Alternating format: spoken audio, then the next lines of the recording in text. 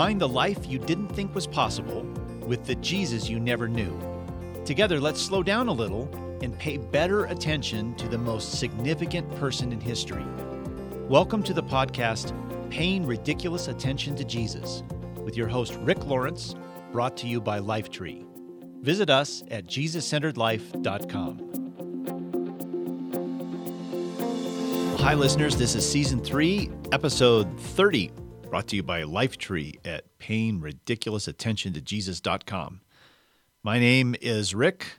I'm the author of the newly released book, Spiritual Grit, and the book, Jesus-Centered Life, which sort of gave birth to this podcast, this idea that we can live our life in a normal way with everything centered around our relationship with Jesus. And it's not nearly so impossible as that sounds, especially if the person of Jesus, the heart of Jesus, captures and conquers you. That's really the pathway into a life that is wholly orbiting around Jesus. Really starts with slowing down and paying better attention to who he is, to really understanding and soaking in his heart. And that's why this podcast got its name. Paying Ridiculous Attention to Jesus really is the portal, the door into immersing ourselves in his heart. And when that happens, I always compare this like a black hole in space. That sounds funny when I say it out loud like that, but I actually do compare it to a black hole in space, because a black hole, if you remember, is a mass so heavy that its gravitational pull sucks everything within its radius into its gravitational pull. And there's a place called the event horizon, by which if you pass the event horizon when you're near a black hole, then there's no way you can avoid being sucked into that black hole's gravitational pull. And Jesus is like that. His heart is so powerful, so heavy, I guess if you want to call it that when you get closer and closer to him, at some point when you're close enough to his heart, you cross his event horizon and you are magnetized, you are drawn into his gravitational orbit for the rest of your life. So that's what we're aiming to do on this podcast, is pay such attention to Jesus that we cross his event horizon and we are drawn into him. And then it's not even a question of whether we continue to follow him or not. We are like Peter the apostle, who said, when Jesus asked him if he was going to leave, if he was going to reject him, and Peter said, well, where else would I go? That's what we become. We become people who can't imagine ourselves apart from Jesus. So today we're going to continue our month-long run of episodes that focus on the shockingly tender side of Jesus. And maybe that's not even the right way to put it, his tender side. That implies that he has different sides, but he's actually an integrated person who is comfortable being tough and tender, sometimes in the same interaction. But what we're doing in July is focusing on these encounters he has that are marked by his tenderness. And in some cases, this tenderness is shocking. It's offensive to people even.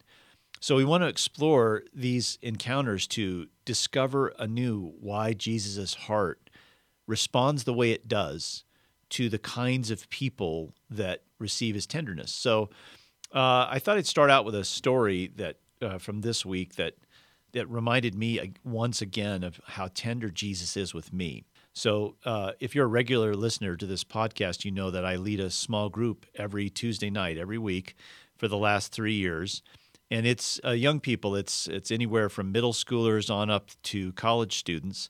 We have a wide variety of people that show up. And we normally have a little bit of a shifting cast of characters that come every week. We have people that, never miss, of course, but then we have people that, come maybe once or twice a month, or maybe once every couple of months.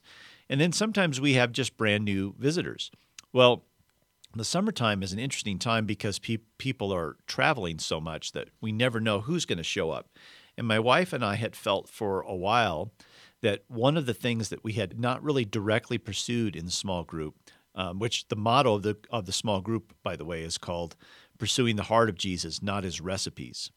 And all of the kids who come understand what that little motto means. It means our only purpose is to focus on Jesus' heart, not treat everything he said as if it was a recipe for better living. So our whole attention and our whole focus is really a creative, experiential way of exploring what Jesus is really like and getting to know him more deeply.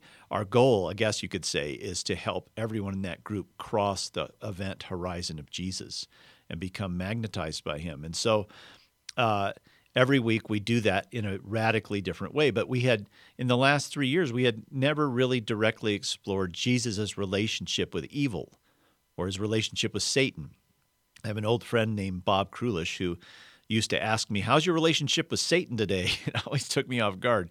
But what he was really saying is that all of us have one. We all have a relationship with the lies and deception that surround us.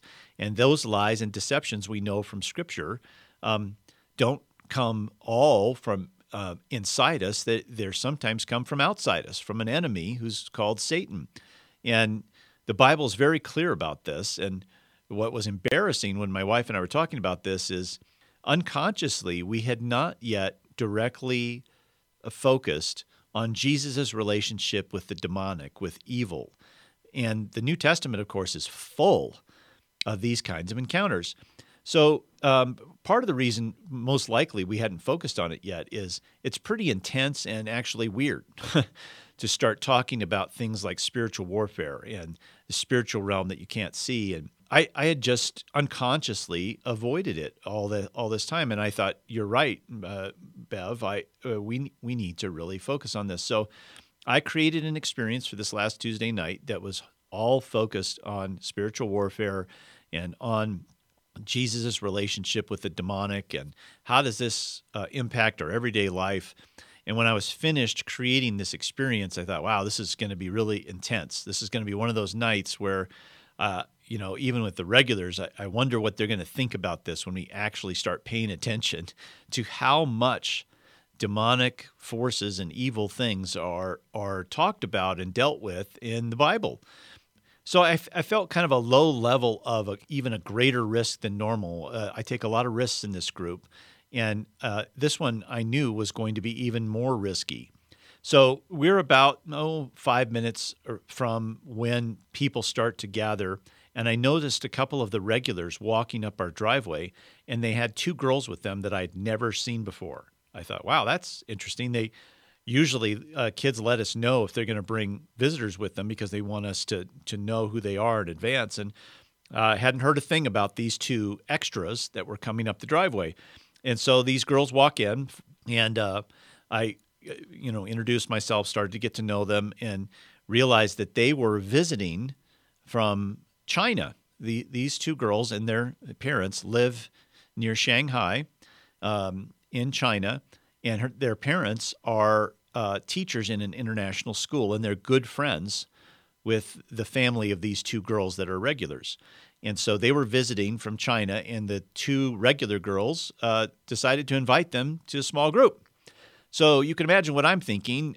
Wow, we got 2 girls here that have never been here before, and they may not have ever actually even been to a small group, a Christian small group before, let alone one that's about to focus on Satan. And so I'm starting to get kind of anxious inside, mostly because I don't want to do something that will obviously turn these kids off. So I pulled one of the regulars aside and I asked her, hey, do your friends even go to church? Do they know anything about God? And she looked at me and she said, yeah, they've been to church with us before. I think they're kind of Christian. I said, okay. So I walked into our bedroom to pray before this was going to start. And my conversation with Jesus was something like this. Really, Jesus? I mean, I'm already kind of every week taking risks, and this is a bigger risk than normal.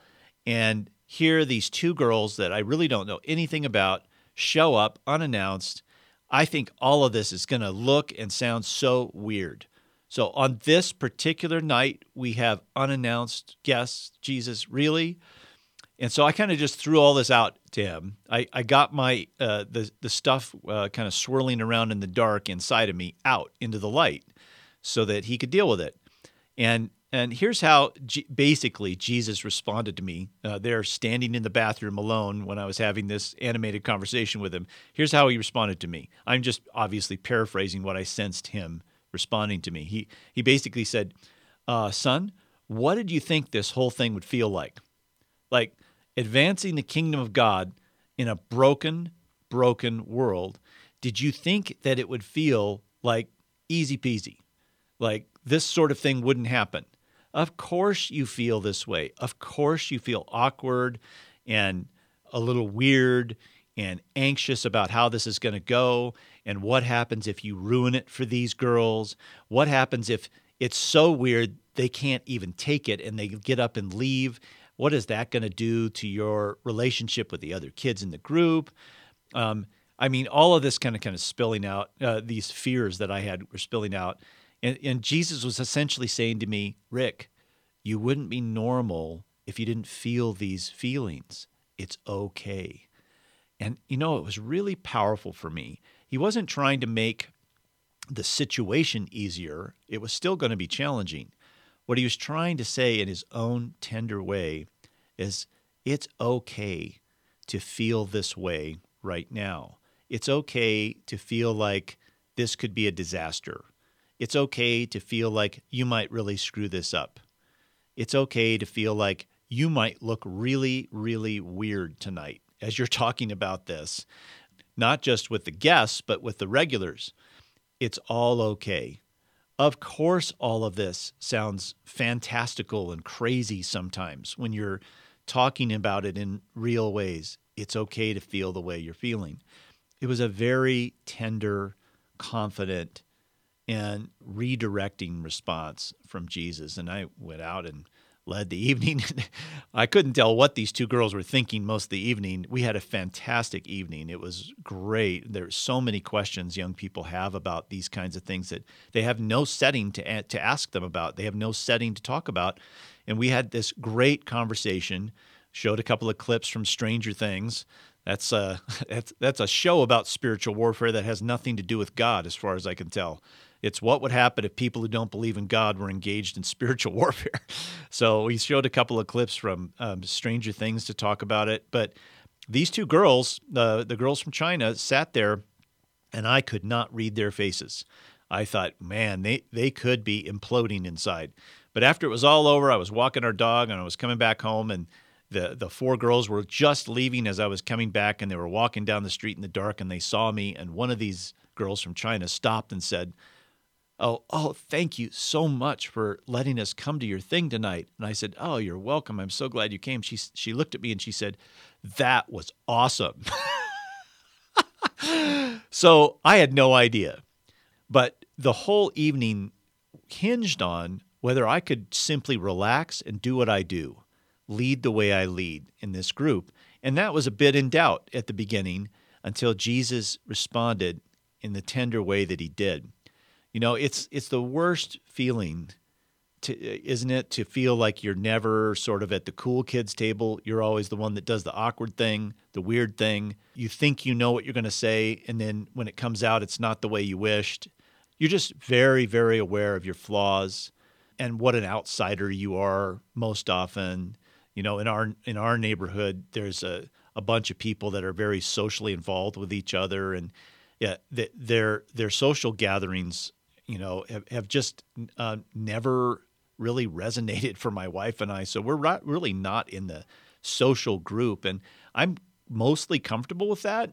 But there are times when I'm walking past our little community center that has a pool at it, and I see all these people laughing and hanging out, and I think, well, there must be something wrong with us because we're outside. We're not inside these relationships. And maybe you've even felt like other people actually avoid you sometimes because of whatever it is that's wrong with you inside. Situations like I described with our small group sort of surface that kind of stuff in me, the insecurities I have and the sense that the risks that I take might blow up in my face sometimes, like they have before, So maybe you've even felt like some people actually avoid you. We've been cultivating, my wife and I have been cultivating a relationship with a couple that we know that I have just so much respect for the husband of this couple. I hadn't known his wife before, but I had known about him for a while. And it was one of those situations where I met somebody who was sort of like a hero to me. And then there was the possibility, hey, we could actually maybe have a friendship with this couple, because now we're in their sphere of orbit. And wow, what would it be like to have an actual relationship with somebody that you've really admired and respected from afar for a while? So my wife and I, on occasion would meet with them. And it seemed like it was going well. They sometimes reached out to us and said, hey, you want to, on the spur of the moment, you want to go out to dinner? And it seemed like this was generating into something for us kind of miraculous. Maybe we could have a close relationship with these people. But somewhere along the way, something went off kilter, something went off the tracks. I still don't know what it is. You know how in a situation where you're having a long and good conversation, and maybe there was something along the way where we didn't quite jive together or something. I honestly don't know what happened. All I know is that somewhere along the way, they started not really wanting to hang out with us, kind of avoiding us rather than pursuing us. That feeling, that familiar feeling that I've had for most of my life of being an outsider instead of an insider, oh boy, it got accessed right away. And there's a voice in there, it's kind of a shaming voice that says, yep, you're among the marginalized. You're not in the in crowd. You'll never be at the cool kids table. You're fundamentally flawed. That's why. And all it took was some time for these people to get to know you guys, and they spotted those flaws, and they've moved on now. Those kinds of deceptive lies, these tapes that we hear inside about ourselves, sometimes they come from inside, but again, sometimes they're simply attacks from outside of us. But that's a familiar feeling for me. And I was reminded about how universal this can be when I saw the new documentary about Mr. Rogers that's out right now, and it's been lauded by critics. And I went to go see it with a group of coworkers last week, and we watched it together and then talked about it afterwards. And it is really an incredible film about Fred Rogers and who he was and how this kind of unusual show came about and what he was all about. And it was interesting that towards the end of the film, they showed a clip from one of his later shows when the show was a few seasons from finally ending. So Fred Rogers was a bit older at this point, but he, if you've ever watched the show, puppets were a big part of the show, and Fred Rogers often played 5 or 6 or 7 different characters with these puppets. But there was one puppet in particular, a tiger, that all of his friends and family said that when Fred played that role of that tiger was most like him. So they showed a scene from this episode that was toward the end of the show's run, where this tiger, voiced by Fred Rogers, was having a conversation with the human woman on the show. And the tiger, in the midst of his conversation, was trying to explain the turmoil and struggle that he was feeling inside. And at one point, the tiger says to the woman, "Sometimes I wonder if I'm just a mistake." Well, in the documentary, friends and family say that was really Fred. That was Fred outing this dark truth he had inside, which was he struggled his whole life wondering whether he was actually just a mistake, that he was so flawed that maybe his very identity was a mistake. And it was powerful for me that he outed that lie, that deceptive but truth-sounding lie that he had harbored inside all these years. And I thought that's pretty universal. I think everyone feels at one point or another, am I so flawed that I'm just a mistake? And that obviously leads to shame. How could someone so successful like Fred Rogers, so revered, so beloved, how could he ever feel ashamed for who he is? And yet he struggled with that his whole life. So this feeling of marginalization and of shame and of not fitting and of I'm deeply flawed and broken and I'll never be at the cool kids table, and even if a promising new relationship starts, it's probably not going to go anywhere because they'll find out soon enough how flawed I am. This feeling, all of that, is an intensely familiar feeling for young people today who've grown up in a social media environment that just punishes flaws and mocks weakness of any kind. It reminded me of another film I saw recently was A Quiet Place, which has also been critically acclaimed film from John Krasinski. I'd say it's a little film. People sometimes call it a horror film. It's not really a horror film. It's more of a suspense film in the style of kind of the classic Hitchcock films. It's in a very unusual story, though, and the kind of social media environment that kids live in today reminded me of this film. This film was kind of a metaphor for it. In the story, it's a kind of a post-apocalyptic story set several years from today, where the earth has been decimated by an invasion of aliens. And we learn over time that these aliens are all blind. They have no eyes, but they have acute hearing. And they have decimated humanity on the face of the earth by killing everyone that they can hear. So the survivors that are left have learned how to live life not making any noise, never talking. They learn sign language, and they do all kinds of things to make sure that they can't be heard.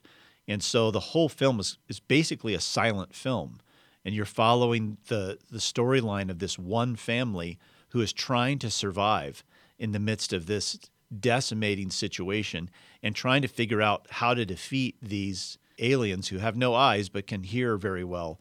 And in the film, if you make a noise, and it happens in the film where people make noises that they didn't intend to, that as soon as that happens, it's like a swarm of these ferocious monsters find and kill you. And I think that is a great metaphor for the social media environment that young people live in today.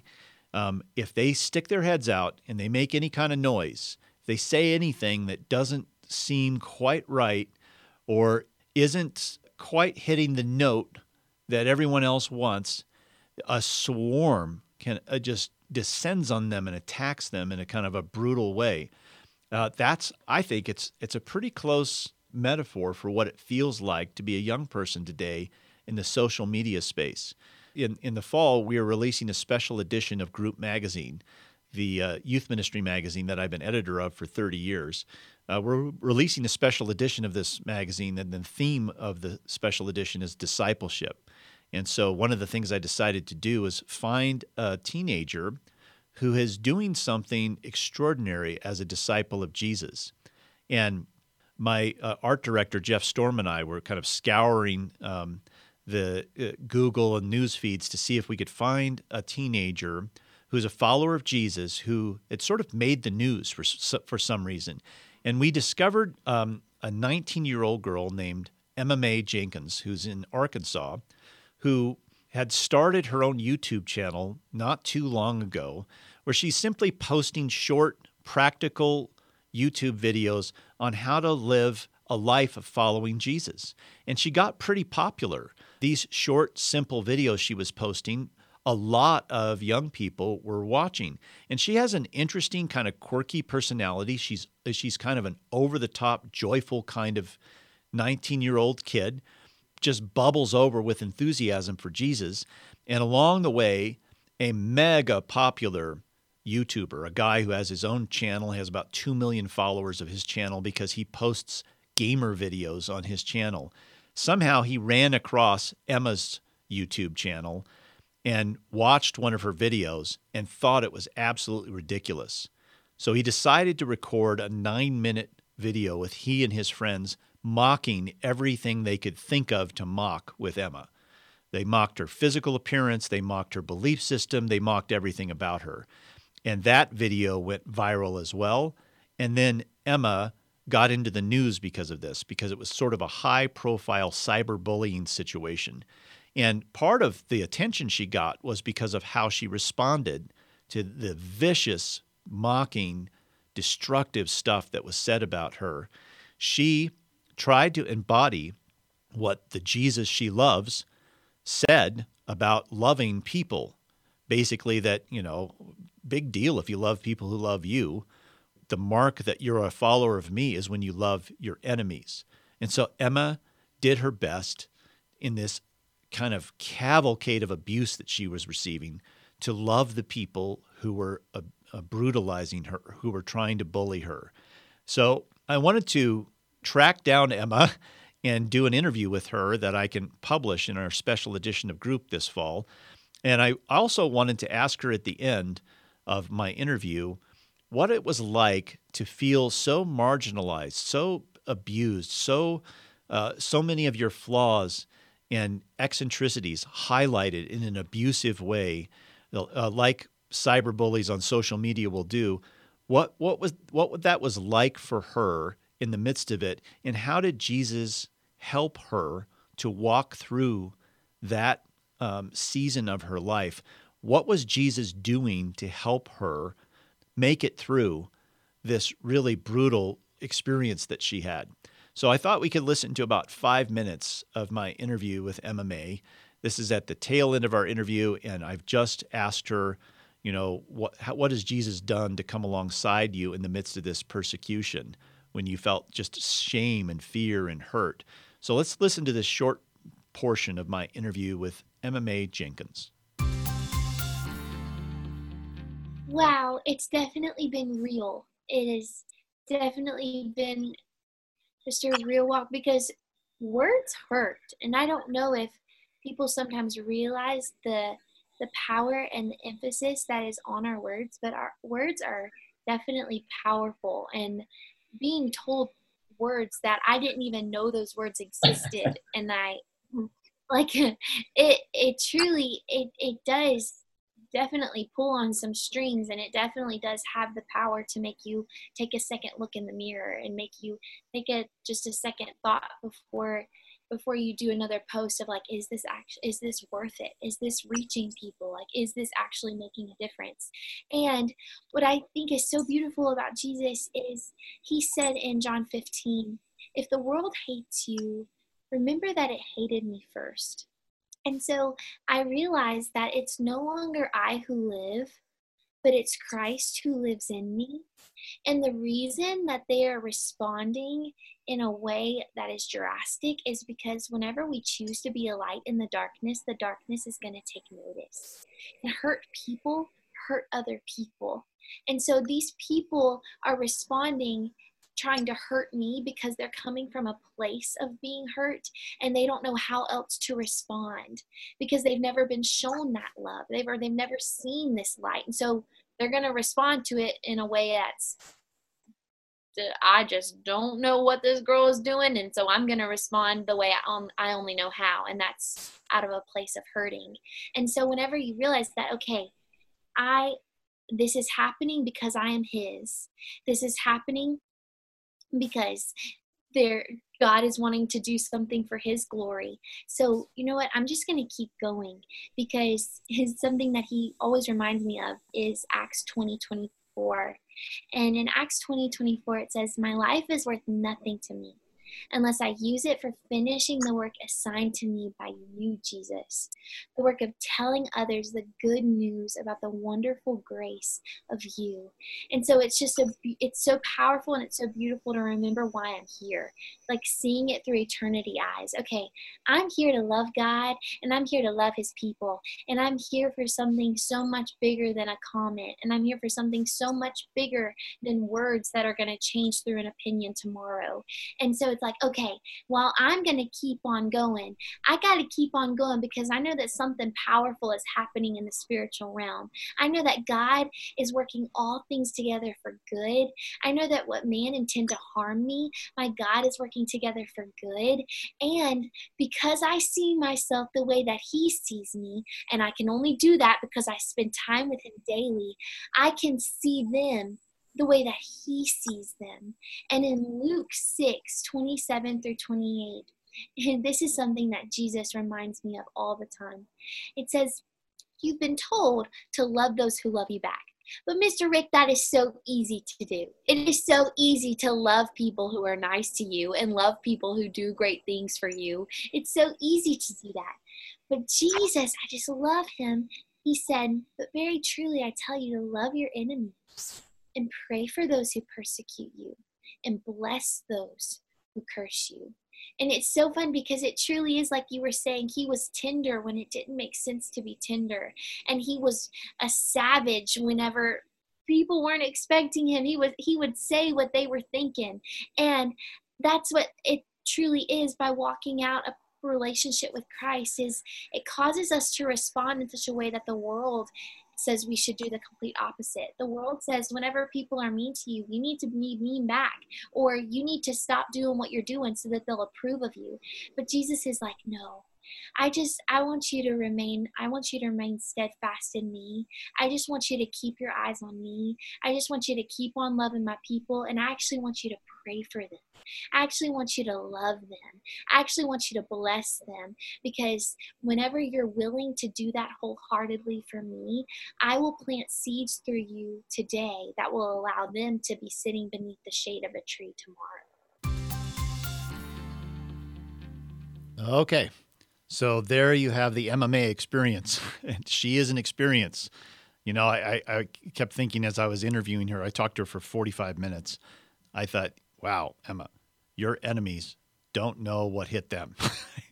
You're like a tsunami of joy and belief and certainty about the heart of Jesus. She is a force, but she's a force in the midst of darkness. I love what she said at the beginning, that if you're going to be light in the darkness is going to take notice and come after you. And she's aware of that. And obviously she's 19. She's got a lot of living left to do.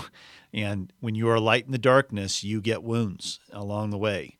But she's really talking about how she's responding to those wounds, and how knowing Jesus at a deeper level, knowing the heart of Jesus, is helping her to navigate this really choppy waters.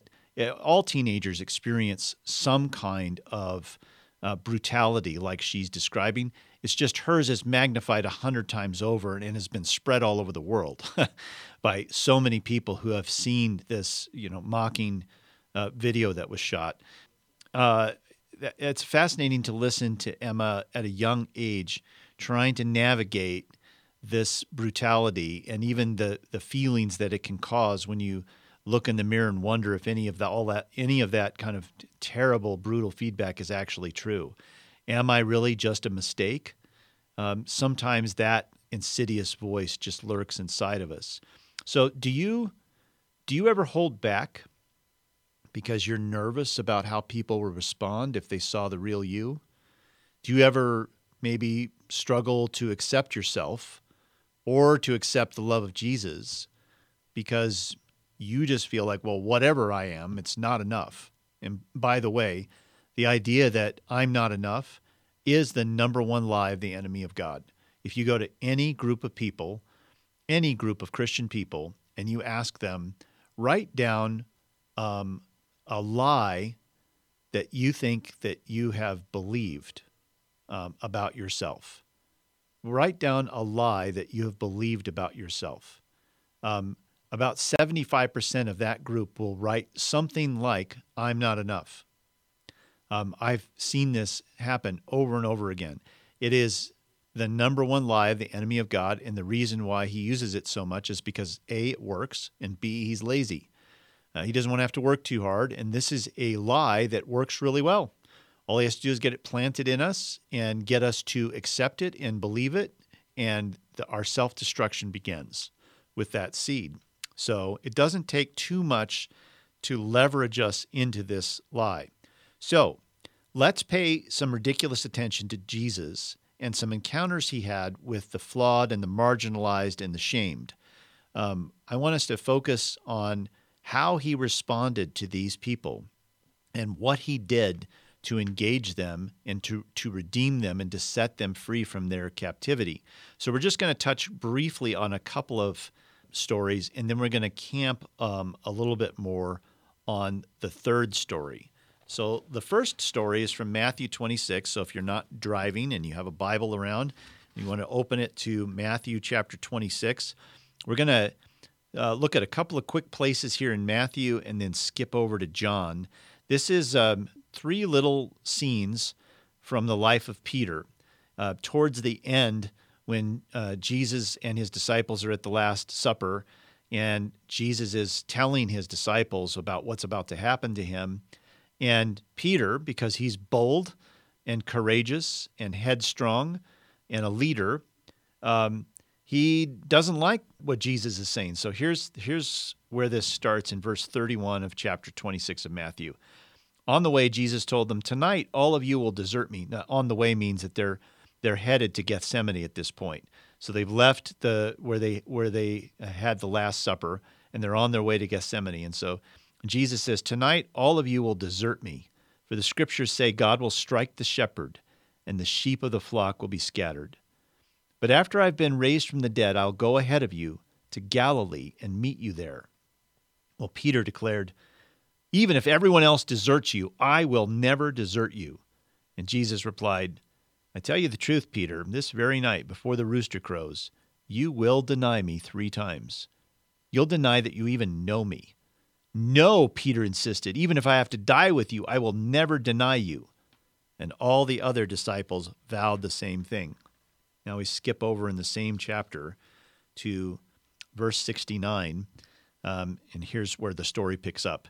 Meanwhile, Peter was sitting outside in the courtyard. This is where Jesus was before the council inside. The high priest and the council were grilling him. Peter was sitting outside in the courtyard, and a servant girl came over and said to him, "You were one of those with Jesus, the Galilean." Peter denied it in front of everyone. "I don't know what you're talking about," he said.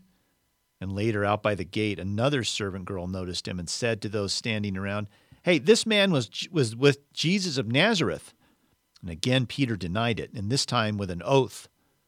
It means he cursed when he said it. There was a lot of emotion in him. "I don't even know the man," he said. And a little later, some of the other bystanders came over to Peter and said, "You must be one of them. We can tell by your Galilean accent."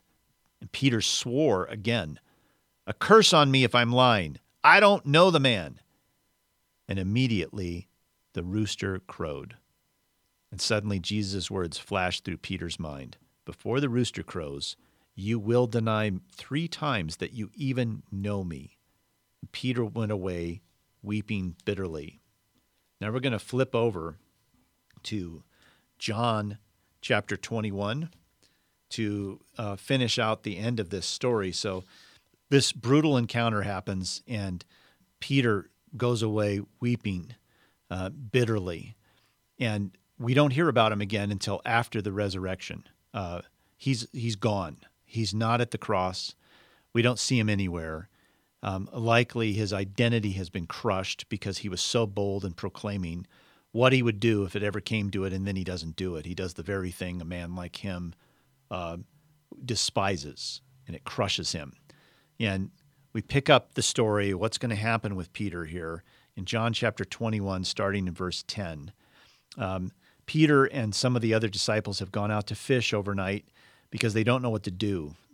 This confusing thing about Jesus not being in the tomb any longer and appearing to the disciples and what's happening here. So they don't know what their next step is going to be, so they decide to go out fishing on the Sea of Galilee. And they catch nothing, and then they see Jesus on the shore. And Peter jumps out of the boat and thrashes his way to shore to get there before the boat does, because he just has to be near Jesus. And this is where the story picks up in verse 10. Jesus says, "Bring some of the fish you've just caught." And by the way, Jesus obviously tells them to throw their net over the side of their boat, even though they've caught nothing all night. And they catch so many fish, it almost swamps the boat. So Jesus says, "Bring some of the fish you just caught." And so Simon Peter went aboard and dragged the net to the shore. There were 153 large fish, and yet the net hadn't torn. "Now come and have some breakfast," Jesus said, and none of the disciples dared to ask him, "Who are you?" They knew it was the Lord. Then Jesus served them the bread and the fish. And this was the third time Jesus appeared to the disciples since he'd been raised from the dead. And after breakfast, Jesus asked Simon Peter, "Simon, son of John, do you love me more than these?" "Well, yes, Lord," Peter replied. "You know I love you." "Then feed my lambs," Jesus told him. Jesus repeated the question, "Simon, son of John, do you love me?" "Well, yes, Lord," Peter said. "You know I love you." "Well, then take care of my sheep," Jesus said. And a third time he asked him, "Simon, son of John, do you love me?" Peter was hurt that Jesus asked the question a third time, and he said, "Lord, you know everything. You know that I love you." Then Jesus said, "Then feed my sheep. I tell you the truth, when you were young, you were able to do as you liked. You dressed yourself and went wherever you wanted to go. But when you're old, you'll stretch out your hands, and others will dress you and take you where you don't want to go." Jesus said this to let him know what kind of death by which he would glorify God. And then Jesus told him, "Follow me." So here's the first story, and let's just camp on this for just a second. Here's Peter, the bold, decisive leader that Jesus early on said, the church is going to rest on the foundation of you, Peter. Your boldness and what you do once I'm gone is going to form the foundation for my movement, my infiltration of the kingdom of God into the earth.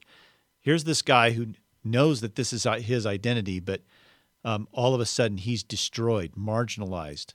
He's come face to face with his deepest flaws and his own brokenness. How can he recover from this? And in his eagerness to come to Jesus, we see the heart of Peter for what it really is. Because after his shattering, the one thing that remains, the one thing that he most longs for is to be near Jesus, is to be with him again. And so in the midst of his shame, no matter what its source, he thrashes through the water to get near to Jesus. And then Jesus does something remarkable. In his private conversation with Peter, he asks him a question 3 times for the very purpose of surfacing his shame. Jesus wants Peter's shame out in the light. He wants the thing that Peter's been roiling over inside to get out into the sunlight. And so he asks him this difficult question 3 times. Do you love me?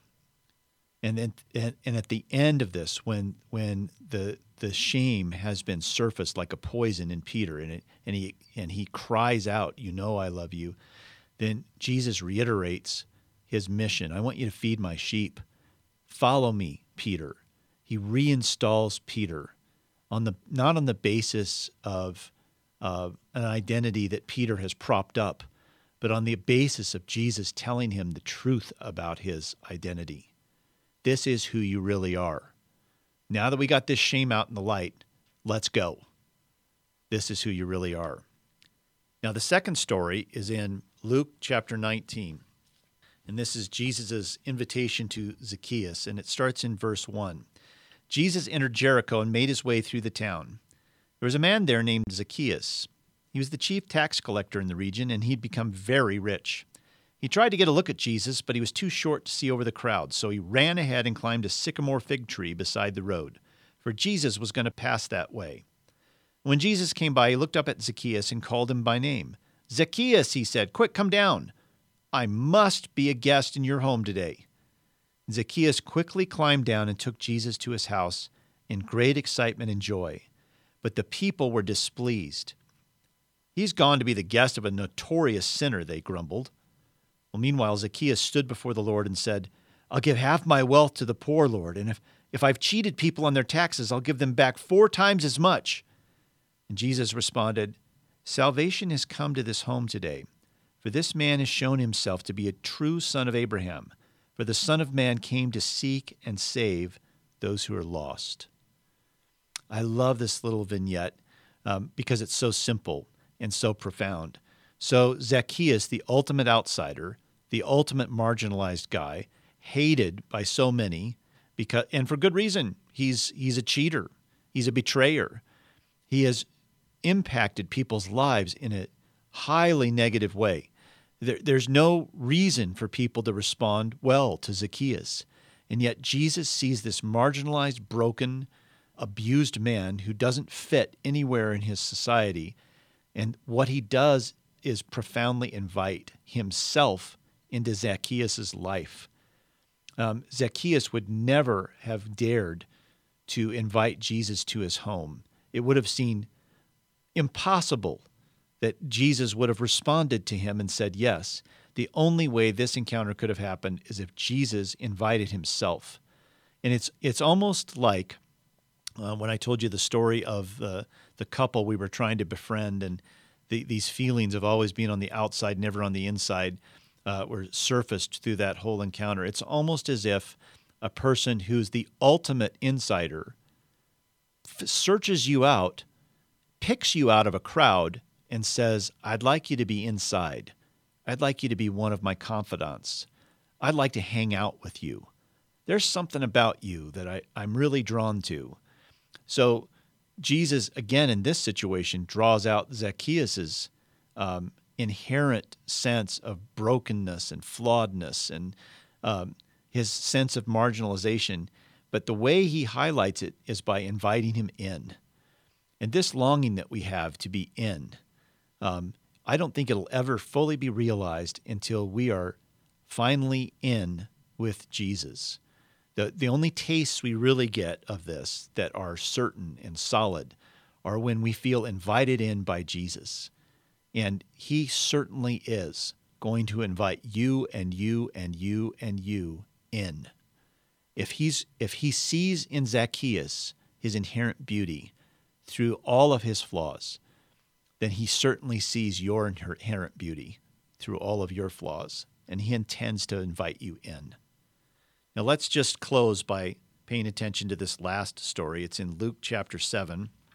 It's one of my favorite stories in all of Scripture because it's so riveting. It's so unexpected.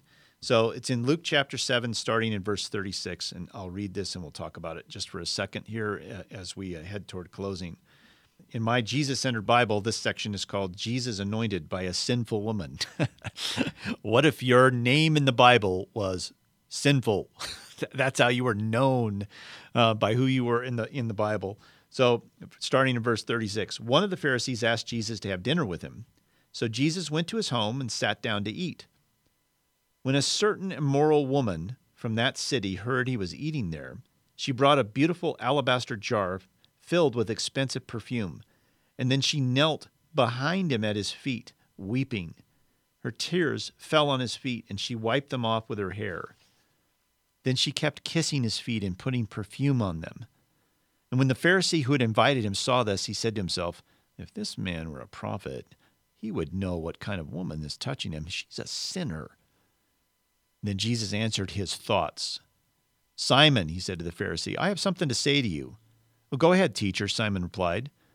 Then Jesus told him this story.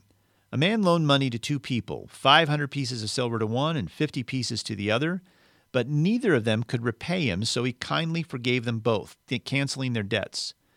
Who do you suppose loved him more after that? Simon answered, Well, I suppose the one for whom he canceled the larger debt. Well, that's right, Jesus said, and then he turned to the woman and said to Simon. So he's turned to the woman, but he's speaking to Simon. Hey, look at this woman kneeling here. When I entered your home, you didn't offer me water to wash the dust from my feet, but she's washed them with her tears and wiped them with her hair. You didn't greet me with a kiss, but from the time I first came in, she's not stopped kissing my feet. You neglected the courtesy of olive oil to anoint my head, but she's anointed my feet with rare perfume. I tell you, her sins, and they're many, have been forgiven. So she has shown me much love. But a person who's forgiven little shows only a little love. And then Jesus said to the woman, Your sins are forgiven. The men at the table said among themselves, Who is this man that he goes around forgiving sins? Jesus turned again to the woman and said, Your faith has saved you. Go in peace. So here Jesus is responding to the ultimate outsider, the one person that everyone at this gathering was shocked would ever show her face. She not only should never have come to this gathering, but she should never have come on multiple levels. She was an immoral woman, most likely a prostitute, well known in town, and she was a woman, and she was uninvited, and she was overly intimate with the esteemed invited guest. Instead of acknowledging anyone else in the room, she makes a beeline for him and immediately is racked with emotion as she pours perfume on his feet and weeps over his feet from behind. It's such a radical act of humility and desperate pursuit of Jesus in this moment. And Jesus tells this story of when your large debt has been forgiven, then your gratefulness overflows. So in this encounter that Jesus has, there's so many things that pop up that are electric because of what she's done. But his response to this woman is tender because he can see her broken, humble heart. She's not hanging on to her sin. She's not shoving it in his face. She's instead acknowledging what a broken person she is and weeping over his feet and anointing his feet with expensive perfume. She's doing something that costs her to do in so many ways. It costs her to show up at a party she's not invited to. It costs her to listen to what people are saying about her while she's there. And it costs her just to buy the perfume. But it's the cost that she offers Jesus that captures his heart. And when he says, your faith has set you free, that your faith has saved you, what he really means is your faith is in me. Your tremendous, unvarnished, raw trust in me has saved you. And I think there is a way forward for us also in this story. If we think about what is dangerous about Jesus' tenderness toward this woman, well, from his perspective, he could lose followers for sure. He might even be kicked out of this dinner party for how he's talking right now because he's suddenly made everyone mad by his response to her. He could be seen as tacitly supporting her lifestyle as well. Or he could be risking confusion over his stance on what's right and what's wrong. Because, we all prefer black and white standards, and Jesus models God's character instead. God cares about our heart, and he's zealously committed to marginalized people. But we would really rather Jesus be hot or cold, either tender or tough, because it's this unpredictability that really drives us nuts. Like the previous story in Scripture about the woman caught in adultery, who Jesus asks a series of unanswerable questions to those who want to stone her, and then he's left alone with the woman in the end. He does an incredibly tender thing by saving her life, but at the end of that encounter, he's a little bit tough. He says, "Go and sin no more" to her. So he's both tender and tough in the same encounter. So what does it mean for us to give way to the Spirit of Jesus in these kinds of situations for us and for others? Well, let me just wrap up by giving you something to think about from this encounter Jesus has with this woman. What do children do when they're hurt or afraid or feel ashamed? Well, they do what this woman did. They kiss his feet and cry. They kiss his feet and cry. They kiss his feet and they cry. So if you're in this place where you feel marginalized, outside, flawed, maybe I'm a mistake, there's no recipe and formula that's going to fix this for you. We do live in a broken world, and we are ourselves broken and on our way to being restored by the beauty and love of Jesus. But we see our brokenness everywhere still. How do we overcome this sense of flawedness and outsiderness? Well, we do what she did. We have the courage to approach him when it costs us. And when we get to him, we kiss his feet and we cry. We show him how much we love his heart.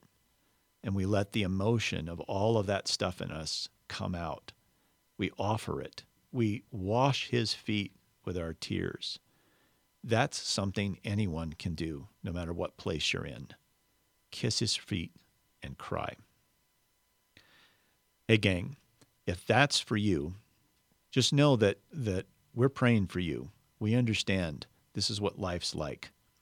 And the reason we do this podcast and delve into stories just like this is we recognize all of us have feet of clay. All of us are insecure in one way or another, and all of us, like Fred Rogers, sometimes wonder, am I a mistake?